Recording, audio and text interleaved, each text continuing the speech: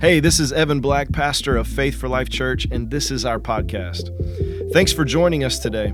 If you don't yet know Jesus, I'm so glad that you're listening, and I pray that this message empowers you to give your life to Christ. If you're just starting out on your journey with Jesus, I hope this empowers you to connect with Him. If you're strong in your connection to Christ, I believe this message will empower you to follow Him. So enjoy today's message. Amen. Well, the welcome team is passing the offering buckets. If you have your Bibles, turn to Mark chapter 4. Mark chapter 4.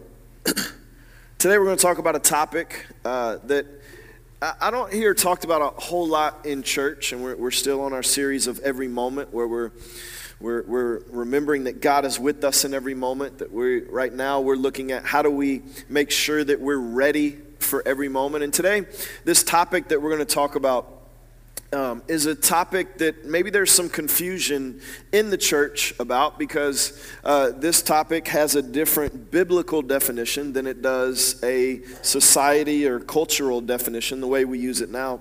This topic that we're going to talk about today, when we say we lose this, and if you lose it, your energy, your motivation, your perseverance, it's either diminished or sometimes it can even be destroyed. To not have this can make you not want to even get out of bed in the morning. I mean, it can paralyze you to the point where you don't even want to get up. You feel no need in even getting up, and it can even feel like it forces you to quit almost anything in your life. Or depending on how much you've lost this, it could feel like it's forcing you to quit almost everything in your life. It can even make your heart sick to have it delayed. But if you have this, your energy, your motivation, your perseverance, it's catapulted to a higher level than maybe you've ever experienced before. Having this makes you want to get out of bed every morning, and it keeps you from quitting anything in your life. God is the God of this, and He is the one who gives this. The Bible tells us that it is unseen, and it doesn't put us to shame. But to have this, God will make sure that it doesn't cause us to fall into shame. This produces praise, and it gives us confidence and boldness. Today, we're going to talk about hope.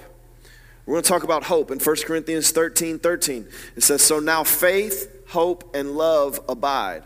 It means they are continuing on. They are living. These three, but the greatest of these is love. Last week we talked about faith. We said that faith is the assurance of things hoped for, the evidence of things not seen. Faith is now. Faith is what you believe about right now. Hope is to anticipate, usually with pleasure or expectation or confidence. Hope is a belief in the future. Faith is a belief right now. Hope is a belief in the future. This is not wishful thinking like society or culture does with hope. You know, we say, every pastor on Sunday morning says, "I hope it doesn't rain today." Because y'all may not know this, but we know this. Like, if it rains, that means there's a certain number of people that aren't coming to church. So I hope it doesn't rain. I'm not real confident of whether or not it'll rain, but I hope it doesn't rain. That's not a biblical way to use hope. Hope is not something that you're wishing. Hope is a belief in the future, a belief that tomorrow will be better than today. Really what hope is hope is a belief in what God can do. And so in Mark chapter 4, verse 35, we're going to read a story here of something that happened during Jesus' time that a lot of us are familiar with. In verse 35, it says, "On that day, when evening had come, he said to them," being the disciples, "Let us go across to the other side." So the disciples were with Jesus at the Sea of Galilee. All these people come. Jesus teaches them, and now they're on the side. They're near the sea, but they're not in the sea. And he says, "All right, I'm done teaching. Now us disciples, we're going to send all the people away, and we're going to get in this boat, and we're going to go to the other side of the sea." Now, many times when you read this story, you just keep reading, and some of you already know what's going to happen, but you keep reading and you overlook this first point that Jesus makes. And Jesus here tells them, "Let us go to the other side of the sea." What is Jesus doing? He's giving them an instruction. He's giving them instruction that they are to go to the other side of the sea. If they stay where they are disobeying what Jesus said. They are not obeying the instruction that he gave. He is also giving them a promise. Because for Jesus to say, do this, is to also say that you can do this. You may not be able to do this on your own, but you are empowered to follow Jesus. You have the Holy Spirit on the inside of you, and therefore you have all the power that you need to do everything that he asks you to do. So if he says, let us go to the other side, then that is instruction for us to go to the other side, and that is a promise that you will make it to the other side.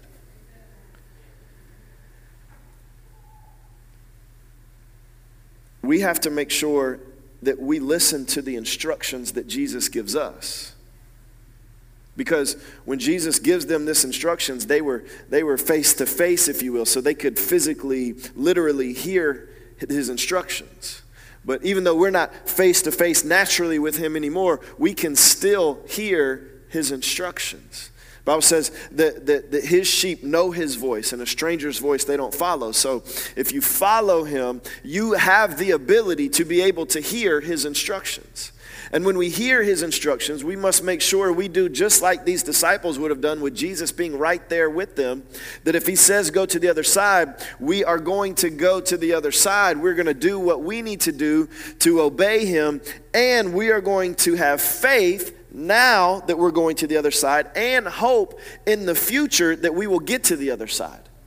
See, the faith now is, I'm going to get in this boat and we are going to make it to the other side, but I believe right now this is what I am supposed to be doing, and I believe this is what I'm supposed to be doing, and Jesus is with me in this.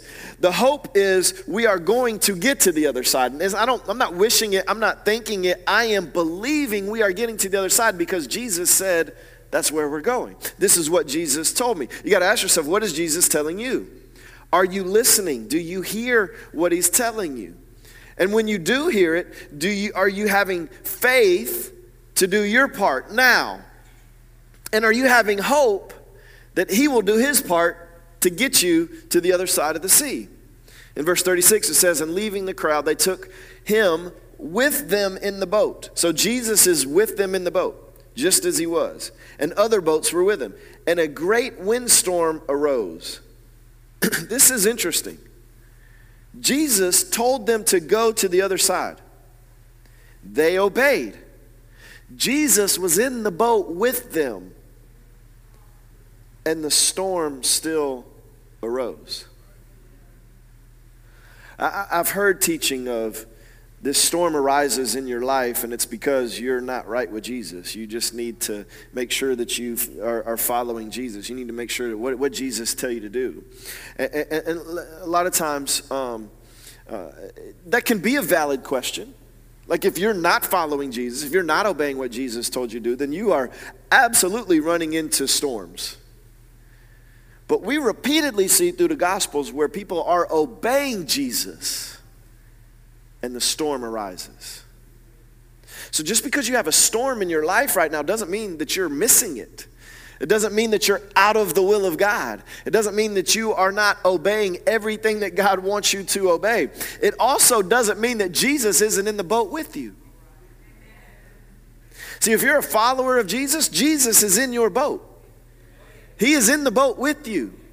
He is with you every moment. He never leaves you. He never turns his back on you. And yet there will still be storms that arise. Jesus said this way, that in this world there will be persecution, there will be pressure, there will be difficulties, there will be issues. We live in a fallen world. He says, but be of good cheer because he has overcome and we have overcome all of that. That storms will arise whether you're following him or not, whether he's in your boat or not. The question is just going to be, how are you going to fight these storms? How are you going to get through these storms? How are you going to handle these storms? These moments where the storms arise, too many of us begin to question whether Jesus is in our boat or not. If you've given your life to Jesus, I can tell you this, he is in your boat. He is in their boat and the storm arises. But this wasn't always the case of when these storms hit the disciples, especially even out on the sea. In Matthew chapter 14, some of you have heard the story, many of you, if not most of you, or all of you, have heard the story of Jesus walking on water and Peter walking on water. But if you go back and look at that, it was a very similar story. The disciples were with Jesus. They were by the sea, and Jesus doesn't get in the boat with them, but he sends them out in a boat. And all of a sudden there's this storm. The storm arises again. They are panicking. And all of a sudden there's Jesus. And then Peter's like, hey, Jesus, if it's you, tell me to walk on the water. Peter gets out of the boat, walks on the water. He's walking to Jesus. But the storm didn't stop. The storm didn't stop. Peter is walking on the water and there's a storm going on all around him. There is a storm hitting the boat of the disciples. He's doing a miracle and the storm's still going. And the Bible tells us that Peter's walking on water and he clearly gets close to Jesus. But then he looks at the storm. He puts his focus off of Jesus and puts his focus onto the storm, and all of a sudden he begins to sink. All of a sudden, what was working in that moment, what Jesus wanted him to do, he took his focus and put it on the difficulties, on the pressures, on the being pushed back and forth, on the waves and the wind of the storm, and it caused him to begin to fail. He was so close that Jesus was able to reach out and pull him up. So if Jesus is not in your boat, and this storm is arising, hey, that's okay, because Jesus will literally walk on water to get to you. He will pull you out of that storm, and even when you begin to sink because you're doing it wrong, he will reach down and pick you up. This is so good because each of us have either recently been in a storm, are currently in a storm, or y'all know the rest of this saying, right? Or another storm is coming. So you need to know how to handle these storms. If you think about this, these are professional fishermen. Here they are. These are professional fishermen. They would have been used to the storm coming. They would have been used to handling the sea during the storm. And this storm arises as they're obeying Jesus. And then when we keep reading, it says that the waves were breaking into the boat so that the boat was already filling. Now listen, many of us have been through so many storms that we can handle the storms going on around us, right? If you've been in church a long time, you'll quote scriptures like, 1,000 may fall by my side and 10,000 at my right hand, but it will not come near me. I don't know if that's the King James, but it would probably like, will not befall neareth meeth, But that's the point, right?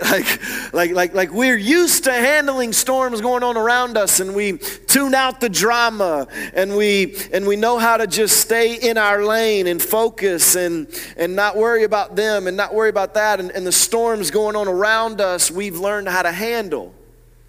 We can keep our hope in those moments. But this storm isn't just swirling around this boat. The water begins to break into the boat. Begins to fill up the boat. And see, that's a whole different level of storm when it's not just going on around you, but now it's breaking into your boat. Maybe it's breaking into your family. Maybe it's breaking into your children. Maybe it's breaking into your mind. And now you cannot ignore this storm and keep some hope for the future. You have to deal with the storm. Because if you don't deal with this storm, it is sinking the boat. Those other storms where they talked about you and they lied about you, and that didn't. That's the storm going on around you. That's not in your boat. You can let that in your boat, but that's not really in your boat. When you're at your son's track meet and your other son is unresponsive, that's in your boat. That's a storm in your boat. You can't handle that the same way that you handle the storm that hadn't broke through, hadn't started to fill up your boat, that's just swirling around you. You can't handle that the same way as somebody talking about you or offending you because you're too easily offended. The water is breaking into the boat. The waves are pushing them back and forth and up and down. The water is getting in and it is about to sink the boat. Can't keep doing what you've been doing in that scenario. Because if you do nothing, listen, I used to be the king of let's do nothing and just hope it goes away. It's like if we just let's just keep that out of our boat. That's their problem. That's theirs. I'm in my boat. Once those waves and that water starts breaking up your boat, filling up your boat, you can't ignore it, or you will drown. So, when we read in verse 38, it says, but he was in the stern, being Jesus, asleep on the cushion. Jesus is boss. Jesus is the man. I mean, these professional fishermen are freaking out. Their boat is breaking up. Water is filling it up, and Jesus is knocked out. I mean, it even tells us he's asleep on the cushion. Like he got a pillow. And they woke him and said to him, teacher, do you not care that we are perishing? Now, they didn't say it like that. That's not how they said it. They said, teacher, do you not care that we are dying? Like, how you're asleep and this storm is killing, we're about to drown. These are professional fishermen. They are used to storms. How bad is this storm? This couldn't have been a regular storm. They would have known how to handle their boat in a regular storm. This is a storm that has these big, grown, scary, rough, tough fishermen panicking. They have lost all hope. All hope, they have lost it. It is gone. They have no more hope. Clearly, they've tried to do everything that they know to do, and none of it is working. Because listen, Jesus is in their boat. They don't want to wake him unless they have to. Listen, I fall asleep on my couch often. I mean, I probably sleep on our couch more than in my bed, and not because we're having marital problems. Just because I just fall asleep. And y'all know when you're in that like good sleep? Y'all know the good sleep? I mean, your neck maybe it's not hurting yet. You know, it's about to hurt because you're in the wrong, but it's not hurting yet. And the couch is still fluffy in the spot where you're like that good sleep, and you've hit that good sleep. Do you know one of the times that I have to be the most patient with my kids? Is when I've hit that good sleep and they know I'm asleep. And they don't wake me up by being loud. They're kids. They actually walk over to me and say, Dad, Dad. And I'm like, I'm waking up, and it's like the good sleep that you are not about to get back. Once you wake up, it's gone. It is gone. I'm going to go back to sleep, but it's not going to be as good. And they're like, Dad. Dad, and I'm like, oh, that was the good sleep. And so now I'm looking at one of these precious little people. And I'm looking at them and I'm praying, Lord, please let this be really important. Something that the oldest couldn't handle, because the oldest is too scared to do this. Please let their mom have slipped out to go to the grocery store while I was sleeping, so like they could not go to her. That doesn't happen, by the way, but I'm just like, please make this worth it. And they'll say, Dad, can I go to the refrigerator and get a cup of water? Now they have zero restrictions on getting water. All three of them can get their own water. We put the cups in a low place so they can get their own. All of them do this consistently.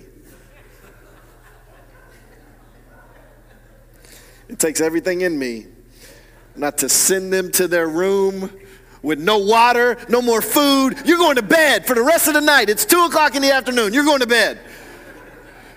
But I try to teach them, like, you don't just wake me up. Like, if you're going to wake me up, like, make it worth it. How much more Jesus is asleep in their boat? Like, they're not just going to wake Jesus up, because they know Jesus might say something like Jesus actually said to him. Like, why are you waking me up? You could have got your own water. The cups are low enough. You have no restrictions. Get the cup, go hit the button, get your water. They weren't going to be quick to wake Jesus up. They were going to handle it themselves. Don't forget now, they're not just fishermen, they are men.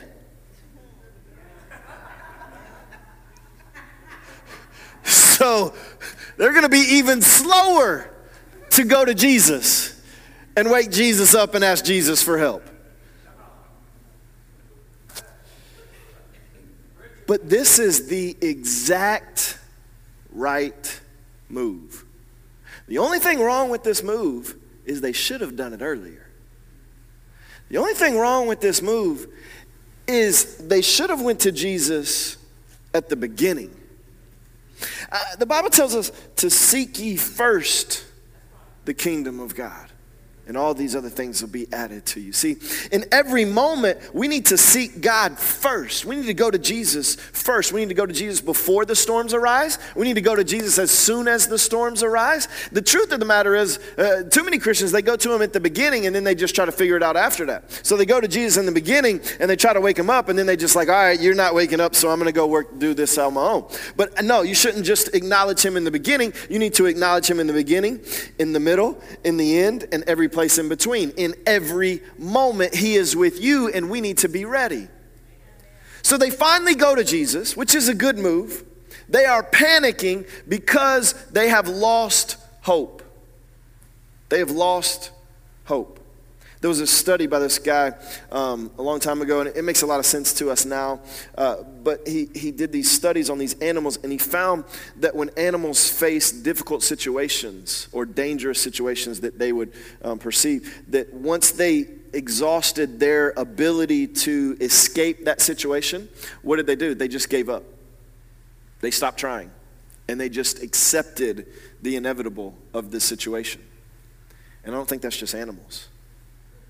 Right? Like if you talk to the people that are the most hurting, that are the most down, that are the most out, it's because they've lost hope.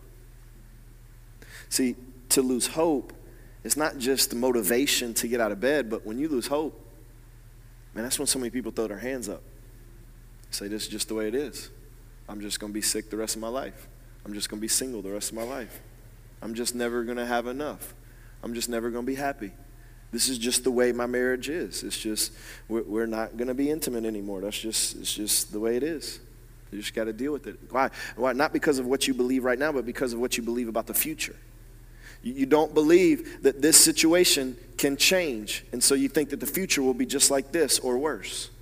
And you got a decision to make. Are you going to try to change your own future, or are you going to accept this future? Or there's a third option that Jesus gives us, and that is, he said we are going to the other side. He said it. It wasn't just instructions, it was a promise. The third option is, what did Jesus say to you about your situation? What are the instructions he gave to you? What are the promises he gave to you? Because once you know those promises, once you have those instructions, then you always have hope. You always have hope. The Bible, especially in the New Testament, when it talks about this biblical hope, it talks a lot about biblical hope for heaven, because we're not yet in heaven.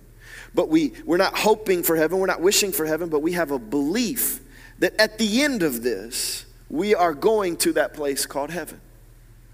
So again, no matter what happens here, the difficulties, the trials, the tribulations, we have a hope of a future that is bliss, that is utopia. Hopelessness is a feeling of defeat in the moment and defeat in all future moments. I want you, if you're in a position of hopelessness, whether it be in your finances, your body, your marriage, your kids, your future, whatever it is, I want you to do like these disciples and go to Jesus. You may feel like you got to wake him up. You may feel like he's sleeping through all your problems. But you know what? Go wake him up. He's not asleep, but if you believe he's asleep, go wake him up. And how do you go wake him up? You go to him in prayer. You go to him in his word. And you keep talking to him until he wakes up. You keep talking to him until you have the instructions. You keep talking to him until you have the promise. You can try to base this on feelings, because when you think Jesus is asleep, really what you're saying is you're basing this on your feelings, on what you're seeing, and that's not the case, because he doesn't sleep. He's not turning a blind eye. He's not ignoring you. He's every bit with you in those moments where you feel like he's apart from you, as those moments where you feel like he's right there with you. He never leaves you. He never turns his back on you. But seek him. Seek him. Keep seeking him, and keep seeking him. Because he is the answer to your hopelessness. He is the answer to that future that you don't see how in the world it could be any better. I got to finish here. In verse 39, it says, and he awoke and rebuked the wind and said to the sea, peace, be still. And the wind ceased, and there was a great calm. Jesus is like, this is easy. As soon as he woke up, like, all right, wind, waves, stop all that. Be still. And immediately, you know what he didn't do? This is going to step on some of y'all's toes. He didn't say, you know what? Let's all gather in the cabin and let's have a prayer meeting. Let's go before the Lord for the next 18 hours until we just can believe this storm goes away. You know, he didn't. He woke up and he said, peace, be still. How in the world could he just wake up and say, peace, be still? Because he believed what he was supposed to believe. And when you believe what you say you believe, sometimes you just need to say what God already said. And you need to believe it, and you need to act like it. There is a place for prayer. There's a place for corporate prayer. There's a place for us gathering together to pray, and that is important. But some Christians use that as a crutch to hide their unbelief. So then he says to them, he says 3 words to the wind and the sea, peace, be still. Then to the disciples he says, why are you so afraid? Have you still no faith? And they were filled with great fear and said to one another, who then is this that even the wind and the sea obey him? Jesus is not just asking them, why don't they have faith? He's saying, why did they lose hope? Didn't they remember that he said they were going to the other side? Like, don't you remember that he said you were going to be married? Don't you remember that he said you would have kids? That you'd be fruitful and multiply? Don't you remember that specific thing that he said to you about your future? Don't you remember that he said, what he brings together, let no man divide? Don't you remember that he said that you have the ability to forgive 7 times 70 times forever? Don't you remember that he said that he owns a cattle on I don't know if it's a cattle on 1,000 hills or 1,000 cattle on one hill. He owns all of it. I always get that mixed up. None of this is planned. This is not in my notes. I would have done research to get that one right. But don't you remember he said something like that? That he provides all your needs?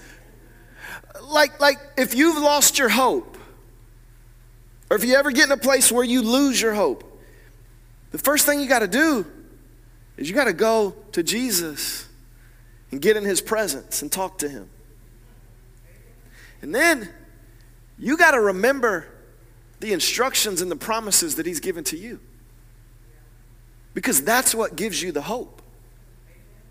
My hope that tomorrow will be better than today is not based on the fact that I'm older, wiser, stronger, or more prosperous today. It has nothing to do with me. My hope that tomorrow will be better than today is because tomorrow is another day that I get to be with Jesus. Another day that he is with me, not leaving me and helping me and leading me and guiding me. You want to get your hope back? You got to get back to the source. I pray that Jesus never has to ask me or us this question. This question of, why are you so afraid? Why do you not have faith? How did you lose hope? Because we're going to live every moment believing what he said is more real and more true than what we're seeing.